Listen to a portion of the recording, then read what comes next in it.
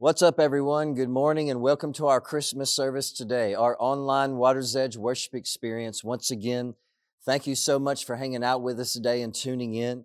For those of you that continue to share these messages with your friends and family and people that you know, thank you so very much for doing that.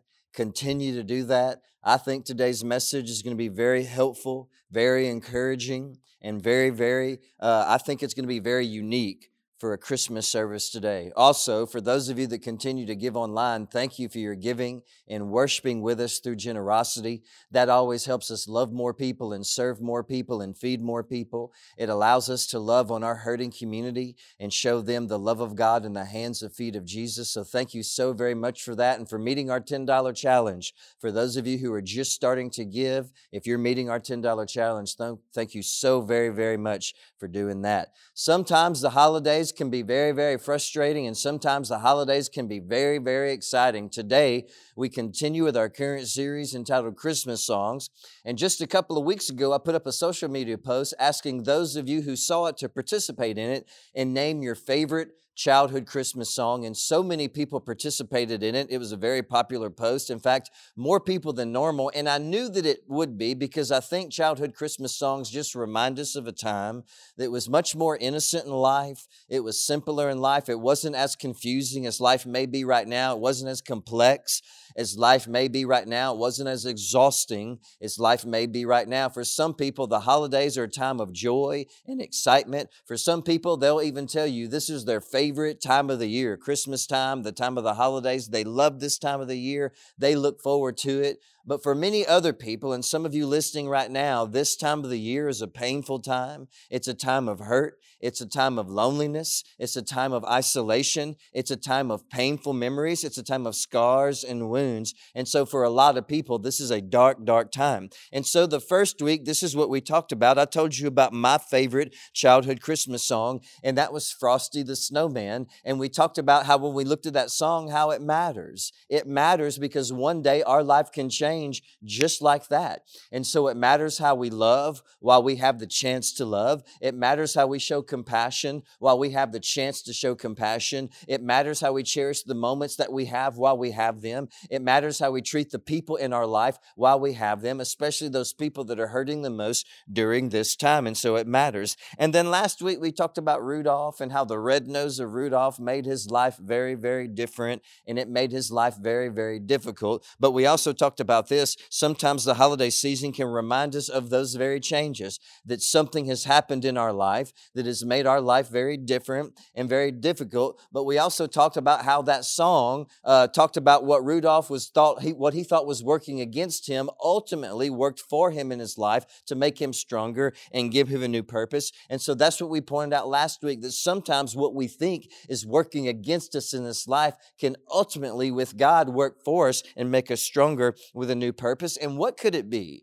What is it that you're going through right now that you think at one time has been working against you in this life? But if you press into Jesus, if you press into God, God can turn it around and He can make you stronger, and He can also use this for a new purpose. And so today, this is our Christmas service, and the childhood Christmas song that I want us to focus on is this, and I think it may surprise you, but it really reminds us of one of the most unique parts of the Christmas story, and this is what the song is. It's The Little Drummer Boy. And let me tell you about this song. It's about this little boy and his drum. And he's surrounded by all of these people that are bringing very elaborate and expensive and lavish gifts to baby King Jesus. And he doesn't have any of that. He just has his drum. Just him and his drum. And the lyrics go like this: little baby, pa-rum-pa-pum-pum, I am a poor boy too. He says, I have no gift to bring that's fit to give our King. Shall I play for you? I played my drum for him. I played my best for him. Then he smiled at me and my drum. And every time I hear that song, this is what I think about. I think about one of the most forgotten parts of the Christmas story. And I think about one of the most overlooked parts of the Christmas story and the message that we see in it and how God is close to and how God gives comfort and how God uses those who feel like they've been left out, and God uses those and God gives comfort to those who feel like they just don't have much to offer. And sometimes religion can make us feel that way. Several years ago, when I was a youth pastor in Starks, every Christmas time we put on this big interactive play called The Streets of Bethlehem. And this is what we would do. We would transform our gymnasium into the literal streets of Bethlehem on the night that Jesus was born. And so when you entered through our gymnasium, it's like you were walking through this interactive tour/play with all of these characters on the night that Jesus was born. And so when you walk through, you would go to exchange taxes, you would go to a place that's selling yarn, you would go to a place that's selling food, you would go to a place that's selling clothes, you would go to a place that's making prayer shawls for people. And then the very last station of the play was the inn and the innkeeper where Jesus and Mary and Joseph were staying. And I was the excited shepherd coming to tell everyone the good news that Jesus had been born. We had all types of people from our church in that play, The Streets of Bethlehem. We had people from our women's group, people from our men's group. We had older people, we had students, we had children, all kinds of people from our church were in that. And every Christmas time, we just had the best time. And then I remember one night as we were finishing up The Streets of Bethlehem, and it was our last play before Christmas, one of our students in the youth group came up to me, and her older cousin wanted to talk to me afterwards because they just needed help and they just needed prayer. But this was her story. Her story was so heartbreaking to me. It was about 3 days before Christmas, and her dad had gotten drunk and decided to tell her and her mom that he was gone, that he had met another lady, he had quit his job. But her mom was suffering from cancer. She was on hospice and she was dying. This girl was in 8th grade, and she was taking care of her mom. And the dad decided he didn't even want to show up anymore. He had taken off. And so she had this heavy responsibility as an 8th grade girl to take care of her dying mom. They have no money coming in, no income coming in. And the older cousin speaks up and she says, listen, our family's trying to help out as much as they can, but we're struggling too. And we don't even have hardly any type of Christmas for our family either, so we can't do anything for them. And we're just asking for prayer because it's just a very upsetting time. And so, man, we prayed. My heart broke for this student and her real life adversity. And I think today, in the world that we live in, it's very easy for us to hear stories like this, heartbreaking stories of people growing up in very dark situations and tough situations. And we hear all the sadness and the bad news around us, and it affects us. And it breaks our heart. But also I want to remind you, and we even see this in the Christmas story, that when you and I are faced with disappointment and negativity and heartache and battle and struggle, who will you decide to be? Who will you rise up to be? Who will you choose to be, defeated or determined? Someone who runs away and quits, or someone who rises up and is determined to survive every single time? And speaking of good news, and speaking of God at work, let me tell you about the rest of that story. We had a strong women's prayer group in our church at that time. And I told that prayer group about this young student and her family situation and how they were struggling. And the day after Christmas, that entire women's prayer group took this young 8th grade girl Christmas shopping, and they loaded her down. I mean, they bought her brand new shoes, clothes, jewelry, Christmas gifts, and just showered her with love. By the way, you can do that. You can do for one person what you wish you could do for everyone. In your life right now, you probably know someone, an adult or a child, who's struggling and they're hurting on the inside, and you could pour love into just one person. You can't change the world by yourself, but you can change someone else's world.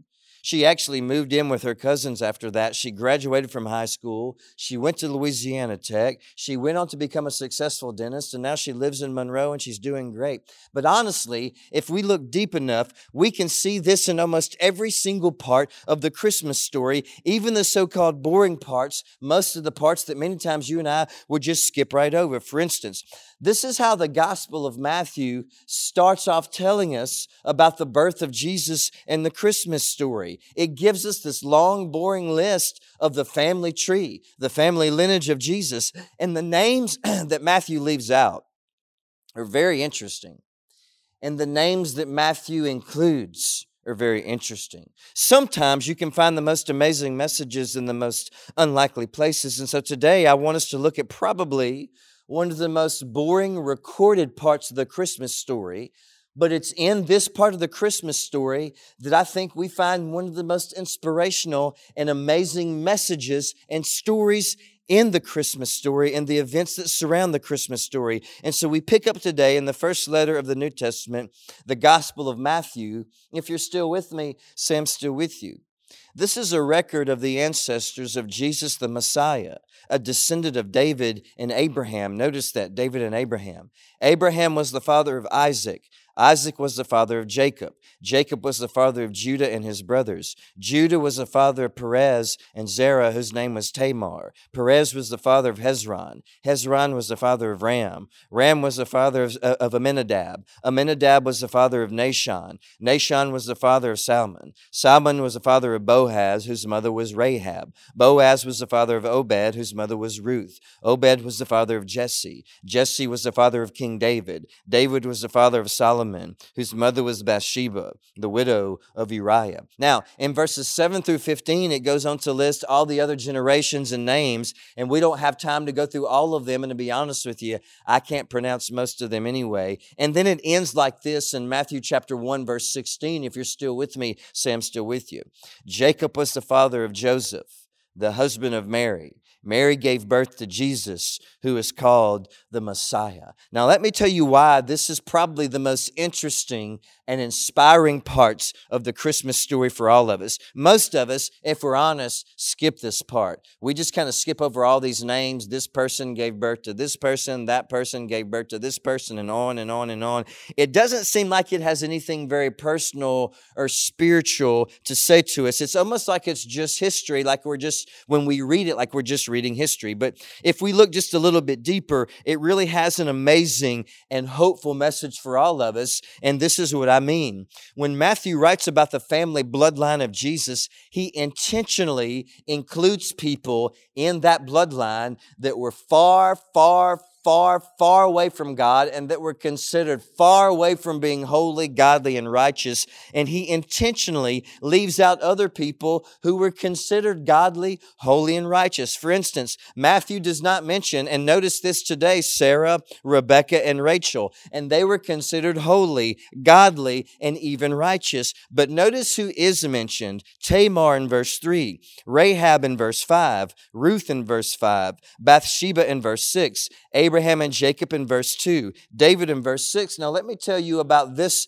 broken group of people. Let me tell you about this motley crew. Abraham unfairly isolated and banished and rejected his very son Ishmael, his very own son Ishmael, and Ishmael's mother Hagar. Jacob schemed and lied and stole his older brother's birthright and inheritance. David committed adultery and then committed murder to cover up the fact that he got someone else's wife pregnant. Tamar was a Canaanite woman outside the Jewish faith, and she seduced her father-in-law just so she could have a child. Rahab was another non-Jewish Canaanite woman who was a prostitute. Ruth was a Moabite woman who was an outsider to the Jewish religion. Bathsheba committed adultery with King David and then later on schemes for one of her sons to take over the throne. I mean, this is like crazy type of stuff. And all these people had some part of their life that was regretful, scandalous, shameful, broken, not right with God, and something that just seemed like it was just not close to God. And these are some of the people that Matthew wanted us to know make up the family bloodline of Jesus Christ. These are some of the people that literally gave us Jesus Christ. And the question is why? Why would Matthew do that?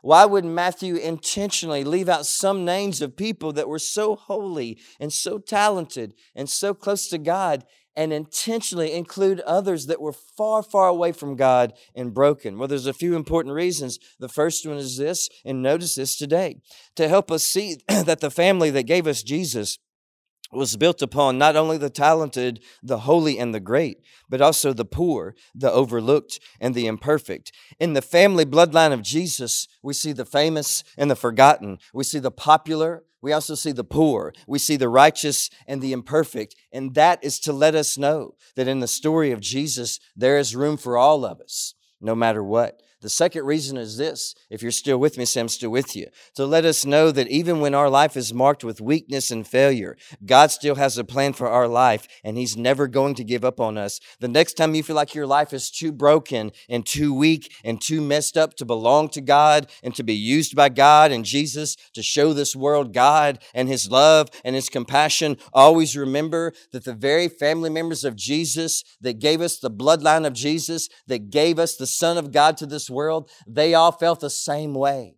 Just like you and I at times, too weak to serve God, too broken to know God, too messed up on the inside to show people the love of God. And Matthew did this intentionally to let us know that in the story of Jesus, there is room for all of us. Even if you feel like you're too far away, even if you feel like you're too broken, even if you feel like you're past the point of no return, Matthew did this with intention to let you and I know that no matter who you are, what you've been, what you've done, what you've been through, how broken you think you are, there is room for us all in the family of Jesus Christ. And to me, I don't know about you, but that's one of the most exciting parts of the Christmas story. The third reason is this, if you're still with me, say I'm still with you, to help us understand that disappointment in life either produces defeat or determination. Understand these imperfect, everyday, broken, messed up, real people like Abraham and David and Tamar and Ruth and Bathsheba and the very family and bloodline of Jesus that God used to bring Jesus into this world face disappointment after discouragement, after disappointment, after discouragement, after disappointment, after discouragement. But instead of them letting it produce defeat inside of them, they let it produce determination over and over and over again until they survived. And what disappointments have you faced in life recently? Will you let them sink you in fear? Will you let them sink you in anxiety? Will you let them sink you in sadness? Will you let them sink you in depression? Will you let them sink you in loneliness? Or will you rise up because God loves you every single time and get determined over and over and over again and be determined to rise up over and over and over again until you get free? In this life, we face the disappointments of rejection, loss, and pain. But can you survive it? God thinks you can. In this life, we face the disappointments of tragedy, heartache, and weakness. But can you survive it? God thinks you can. In this life, we face the disappointments of sickness and betrayal. But can you survive it? God thinks you can. God helped Abraham survive it. Why can't He help you? God helped Jacob survive it. Why can't He help you? God helped David and Tamar and Rahab survive it. Why can't He help you? God helped Ruth and Bathsheba survive it with grace and mercy and determination. Why can't He help you? When the disappointments of life fill your heart with fear and uncertainty and regret, we can either let it defeat us or we can rise up every single time with determination in our heart to survive it over and over and over again. Because the truth is this, sometimes life is so challenging and we're tempted to think that this is it.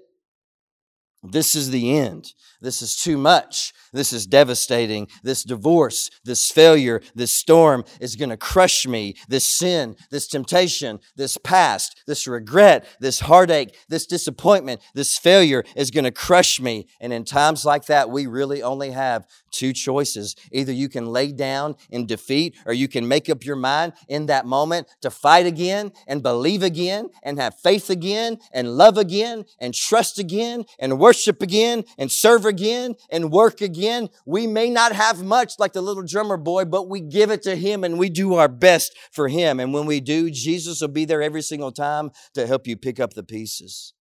Having a grace-filled relationship with Jesus and being used by God to show the love of God to this world is not just for the ultra-religious, the ultra-holy, the ultra-pure, the ultra-good and righteous. No, the story of Jesus was written, and it continues to be written by those people who are everyday, real, broken, messed up, normal, and stained, just like me.